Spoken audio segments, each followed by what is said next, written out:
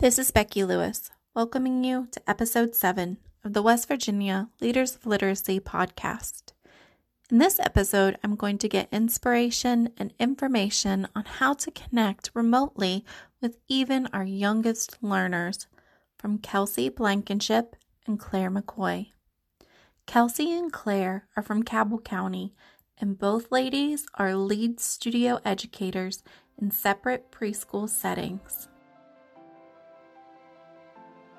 Welcome to the West Virginia Leaders of Literacy podcast, where we engage in educational conversations to strengthen early literacy in West Virginia.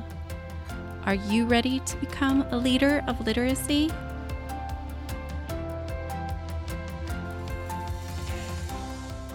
Hello everyone, I want to thank you for tuning in today for our special bonus episode that is focused on remote learning.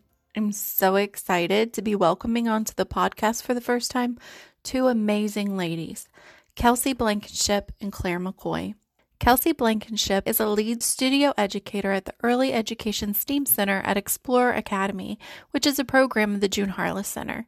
She received a Bachelor's of Arts in Elementary Education with a specialization in early childhood and a Master's in Reading Education from Marshall University.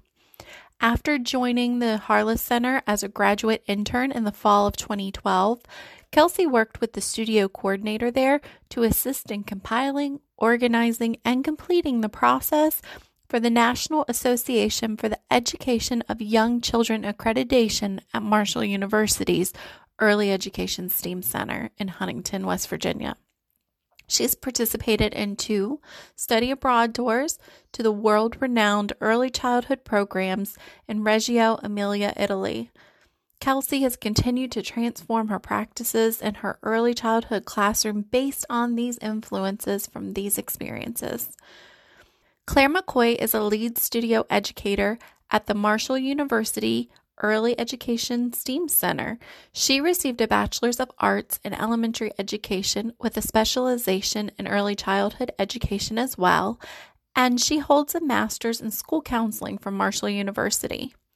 After joining the Harless Center as a graduate intern in the fall of 2012, Claire worked alongside the lead teacher and other graduate interns at Marshall University's Early Education STEAM Center in Huntington, West Virginia.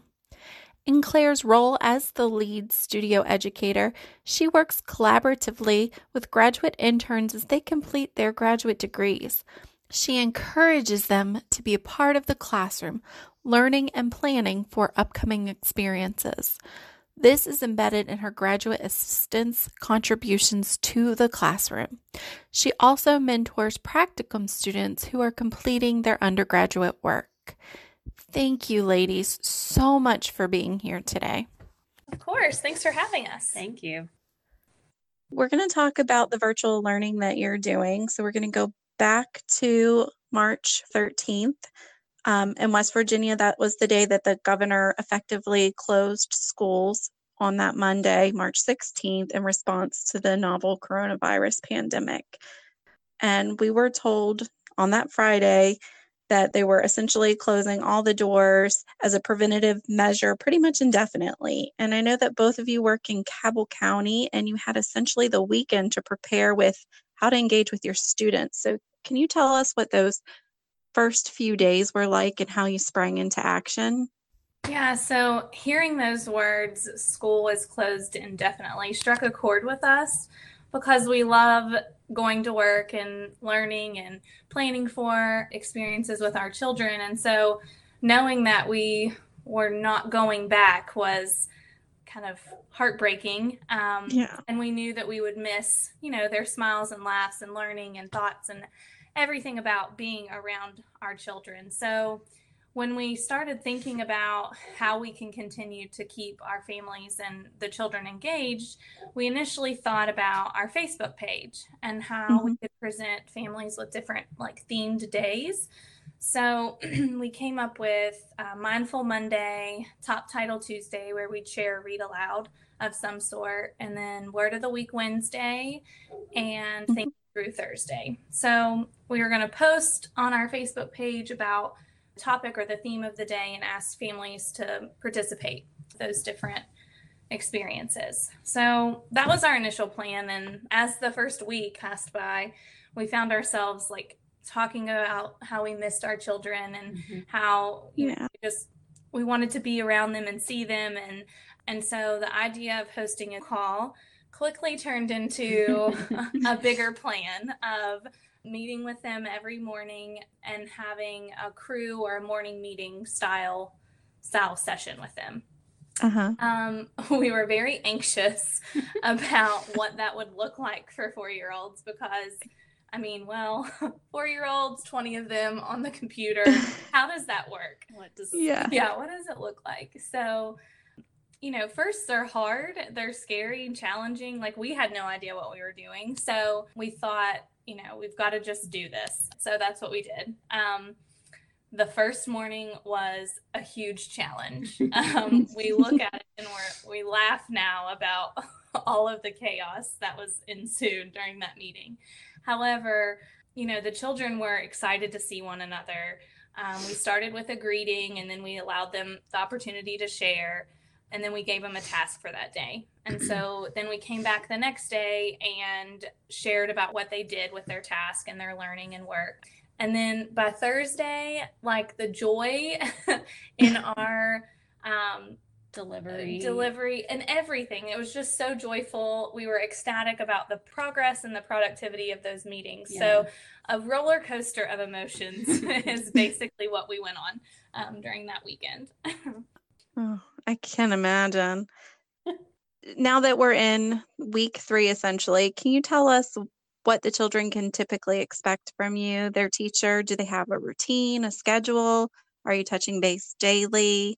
Yeah. So while the routine, you know, it looks different than our typical like 8 to 2:30, it was important for us to create some form of like a schedule that would not only benefit the children, but also our families. So as Kelsey mentioned, we meet Monday through Thursday at 10 a.m. And the way that we like established that time, Kelsey and I, we both sent out a message to our families, asked them what time worked best for them. So we offered them a 9 a.m. or a 10 a.m. and just asked, you know, what works best for you in your schedule. And most of our families said that 10 a.m. was the most convenient. So in our meeting, we follow a GRIN protocol. So we offer a greeting, like Kelsey mentioned, some type of reading, and then we have an initiative. So similar to like a task that the children will be able to work toward. And then we set up some norms. So what are we going to be doing when we leave? And what will we be doing when we come back? Our calls, they typically last like 30 to 40 minutes. And in the meeting, the children, they can expect just to hear from us, but also to be able to converse with their peers and tell us about what type of learning they're doing at home, how they're completing the tasks.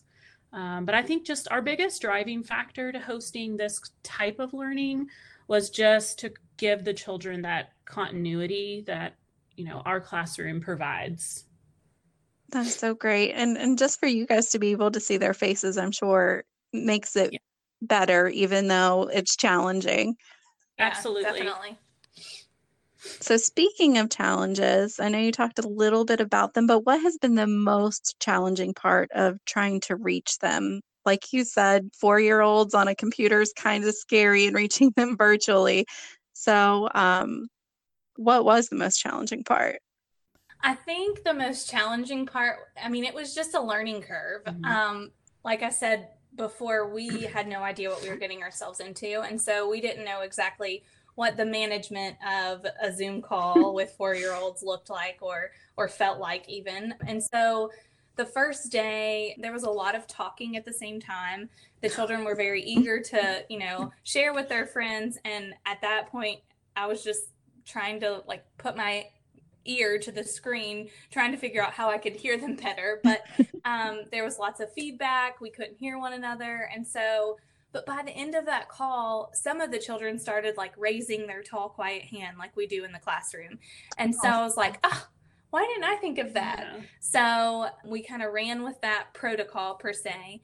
And that evening, we sent out a memo to our families and kind of gave them some tips on how we could make the next meeting more productive and more meaningful. We mentioned using the gallery view because some children were having a hard time seeing their friends, and if you do the gallery view, they could see them in a bigger setting. And then we discovered the mute button. The mute button is something that is beautiful, but as an educator, like, it was hard to push. You don't want to push because, you know, we want the children to share their ideas and their knowledge and express themselves. And you know, that's what we struggled with. Mm-hmm. But the only way for us to make the meeting productive and purposeful was to push that mute button at that point. So the next day, we talked to them about how we were going to mute everybody, and they were going to raise a tall, quiet hand if they had something to share, and then we would call on them just like we would at school. So we did that for a few days, mm-hmm. and now we are happy to report that we no longer have to use the mute button. So that's great.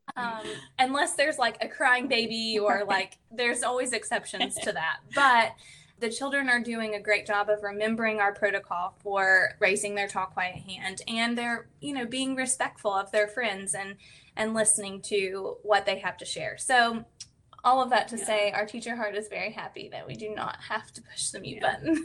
I think they're learning through this process too. We've mentioned that this is kind of becoming their normal, and we're learning along with them. Yeah, and I think that's true of teachers everywhere right now are learning right along the side of their kiddos. Yeah. So Claire, I've been following your Facebook post about getting prepared for your children while school's out, and one of your posts really resonated with me, and it was about the mute button and the video conferencing. To paraphrase you, what it was video conferencing is unknown and the mute button is scary to press. How do you show empathy and concern through a screen? So I'm wondering, now that we're further into this process, how are you able to show empathy and concern through a computer screen? Right. So I think when I initially, posted that, to paraphrase what Kelsey said, as an educator, you don't want to silence your children, so pushing that mute button, obviously, like I said, it is scary. And then outside of just having that, I guess, power to silence on the screen, it also notifies the families. Mm-hmm. So in the back of my mind, I'm thinking, they're seeing that I'm silencing their child. Like, what are they thinking? I think the biggest or the greatest advice that I can give to myself in this new unknown time is just to be flexible. I think, that's exactly what all educators are doing right now. Of course, we care for our children, and our families can see that. We're all putting in effort to make plans and setting up some kind of meeting to make a meeting style more consistent for our children or our students. And I think our families can see that. Our team, we use the phrase a prepared possibility as our form of a lesson plan. Mm-hmm. So that kind of gives us a little bit more flexibility into providing more possibilities to flourish. It takes away that like rigid structure.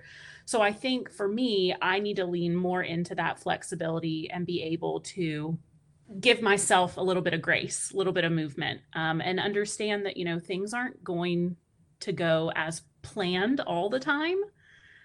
So take a little bit of the stress off myself.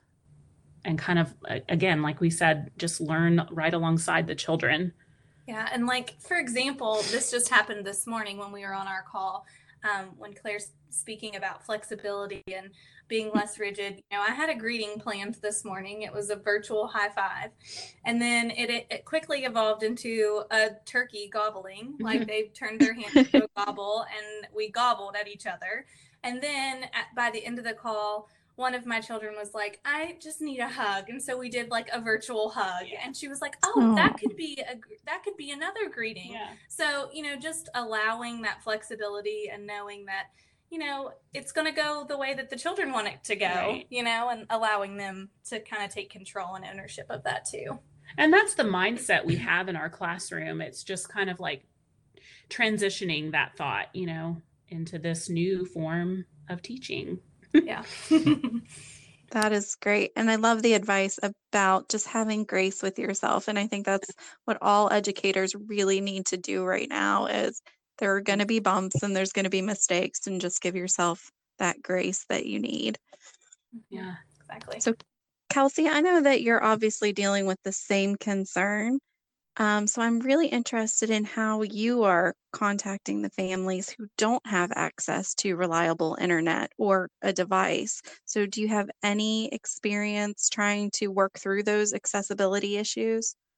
Yeah, so initially when we were talking about this, it was a big concern of mine that some of my families might not have the means, but I utilized the platforms, that we typically talk to our families on.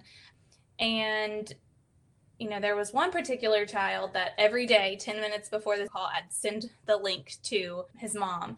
And finally, on the third day, he joined. And I was like, I just remember thinking, yes, it worked. My persistence paid off. I've enjoyed seeing all of their faces. And at this point, after we've been in this for 2 weeks, I've been able to see 17 out of my 20 children. That's great. And so the 3 others I've still been in contact with. Their families are just considered essential workers at this point. And so, they don't have their parent at home to log them on and get them situated. So, but our meetings are recorded. And so I've uploaded those to a Google Drive that I've shared with my families, the link, and they're able to listen to the recording. So that's been super helpful.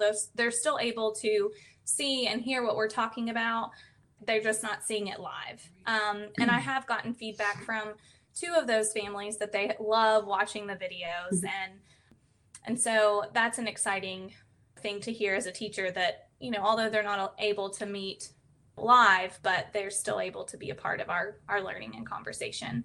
But I think another family had asked me about connecting through a phone or if she needed a laptop for her child. And that's what's great. You can just download it onto your device. So you don't necessarily have to have a laptop. Most people these days, or most families these days, at least have a phone or a tablet that is accessible. So, right. My initial concerns, I think, are obsolete because they've found a way to make it happen and to be a part of this conversation and this community. So it's been good. That is so great. And I love the idea of recording for those families who are those essential workers and reaching out to them that way. I think that is great for the children. Yeah, I do too. Thank you. You're welcome. Are there any other challenges besides reaching your students and the mute button that you guys have encountered? One of our challenges, I think, goes back to transitioning our children into this type of learning environment. So while we've been, us as teachers and parents and children are all adjusting to this new way of learning and living. But I remember the first day that we got on this call, I had 3 or 4 of my children that just did not have any interest in participating. When I'd say their name or ask them a question, they would just hunker down and get quiet. I mean, they had no interest in talking to me or their friends. But by now, these children are actively participating in conversations. They're sharing about their pictures or their illustrations, or even showing us things, around their house.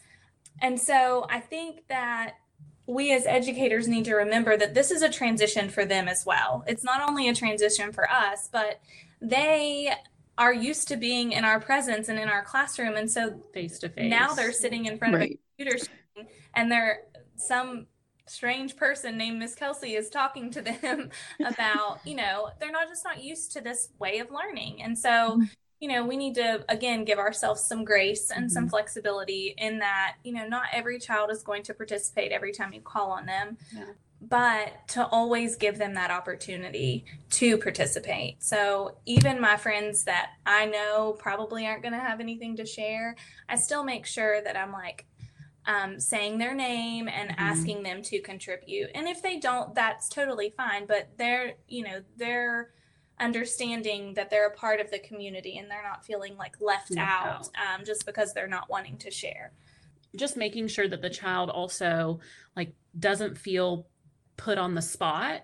I think with this call, it's like if you are muting or if you're not, when you address a child, it might create a little bit of anxiety. So I know that I have a particular child that I even had to explain like to mom and say, it's okay if he's not wanting to share about the specific task. Is there anything that he did yesterday afternoon that he'd like to share? And he ended up building with his Legos from his room, and so that channeled in some more conversation from the other children, and they were talking about Legos that they had. So just kind of creating that like open-ended conversation and how it can flow, and making this a comfortable environment rather than this unknown, scary, why are we doing this feeling, you know? And I had another child that, mom was like, how can I get him to participate? And Right. I was like, just before you get on, have him grab something that he wants to share with his friends. And then, we'll slowly transition him into sharing about other things that, but right now I just want him to participate. And that's what she wants to. So this morning he grabbed a Thomas and he came and was showing us Thomas, so just anything to get them all involved. So. That's such a great idea. And just thinking about this, you guys had to transition these little ones to the idea of school, and you worked all year establishing that and what that looks like. And now you've changed it up on them. Yeah. So it's like starting over again, but you're learning at the same time. It absolutely is. We actually said that. It's like we're first year teachers again. Yeah. You get into your groove of teaching and like what you feel like you do really well. And then life throws you a curveball and it's like, okay, well, you hit the ground running and you just go. Yeah. Just do it. I'm pretty sure that all teachers are feeling like their first year teachers, no matter if it is their first year or if it's their 20th year, they're feeling that way too. Yeah, I agree. Yeah. Have you guys received any feedback from families? Yeah. Well, I think, we can both speak to this just in a little different ways. I guess my feedback kind of touches on the Facebook post, again, like you had mentioned. Obviously, that was weighing on my heart. I felt like I needed to reach out to my families and just let them know like how I was feeling, where I was, and like this unknown area, this unknown feeling. I knew whenever I posted that 9 times out of 10, I was probably going to receive some kind of positive feedback. Like, we really appreciate what you're doing. The children love seeing you, that type of positive feedback. And so obviously like that's a boost of confidence, and it's always nice to have a pat on the back. But while those were very much appreciated, I think what I appreciated more was like the feed forward. So Kelsey mentioned, the first time that we did this, the very first Monday, that was the first time we had done anything like that. And then to touch on that with meeting with 20 preschoolers, it can be very challenging and lead to a little bit of anxiety. We joke now that like that Monday was just a day of basic troubleshooting. I had like connection issues. After I had logged on, I had family members texting me, the link isn't working. What do I do? We had families that were coming in at different times. So like, I would greet some children and then another child would come on, and I felt like I was just saying the same thing. I was just like on a merry-go-round, oh, hi, how are you doing? And then I'd say the same thing again. I for lack of better words, I really felt like I looked very awkward and I felt very awkward. And I guess I just didn't feel like my face was rendering the excitement that I felt seeing everybody on that very first call. And then I later had some families after that very first experience, they reached out to me and they said that it was overwhelming, or that their child, cried after the meeting, whether it was because of the overwhelming phase of it or if it was because they were leaving their friends. And so I guess that kind of like resonated with me, because I was like, while that wasn't really a direct reflection on me as a teacher, it was still about something that I had planned. So I knew like, okay, well, I've got to make sure that this Tuesday, Wednesday, and Thursday, I have a different style of presentation. Yeah. To give to the children so that not only do my children feel prepared, but my families also feel that. So, like I said, like the positive feedback, like, this is awesome. That hit home with me and it made me feel really well. But like that feed forward, just kind of like a few comments that kind of set the tone, I guess, for me a little bit more on how I can better help and assist my children and families. Yeah.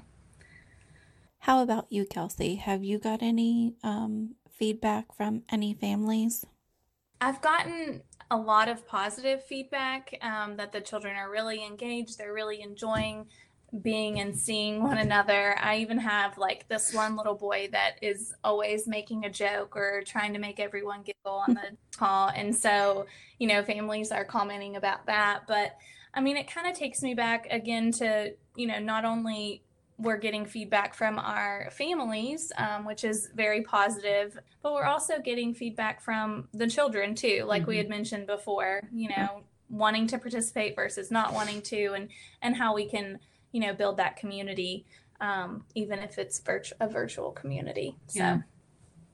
That's so great. As a teacher or teachers, if there's a lesson to be learned from this unprecedented time, what is it? There's lots of lessons to be learned, but to narrow it down, just thinking about the time that we're in and, how we as adults feel. We're not sure about what's going on. It's definitely a first for all of everyone. Us. And so we're learning as we go, but thinking about the children and how they feel in this unknown. If we're feeling one way and they're not able to really comprehend or understand like what exactly is happening, why aren't we in school? I just want to go see my friends. I think as teachers, like we need to be role models of learning and perseverance. And I think by them seeing us adjusting to a new way of learning and, just kind of, and just doing it, we're being just that for them. We're being those role models that they need and persevering through a tough time. So, just because we can't be in our classroom doesn't mean we can't learn. Providing children with a sense of normal rhythm, we know is very important, especially during this time of, uncertainty and the unknown. So, rhythms and routines are crucial and they help to instill like a sense of safety and trust. And so I think that while we're meeting in these calls, we are trying to build and allow them to feel safe and trusted and respected and valued. So, our conversations kind of mirror what we believe and our values. And so I think, our task for the day and the conversations kind of allude to just give yourself grace and be a good role model for the children. So I'm going to wrap up here and ask you one final question. What advice can you give other teachers out there that might be hesitant about reaching out to their students virtually or just simply don't know where to start? I think throughout this entire process, we've kind of highlighted on the fact that we just kind of stepped into this unknown. I think the best advice that we can give anyone is just to get out there and do it. There were plenty of times that I think we probably could have just said no or changed our thought process, done something a little bit differently, but then we wouldn't have this experience to speak to.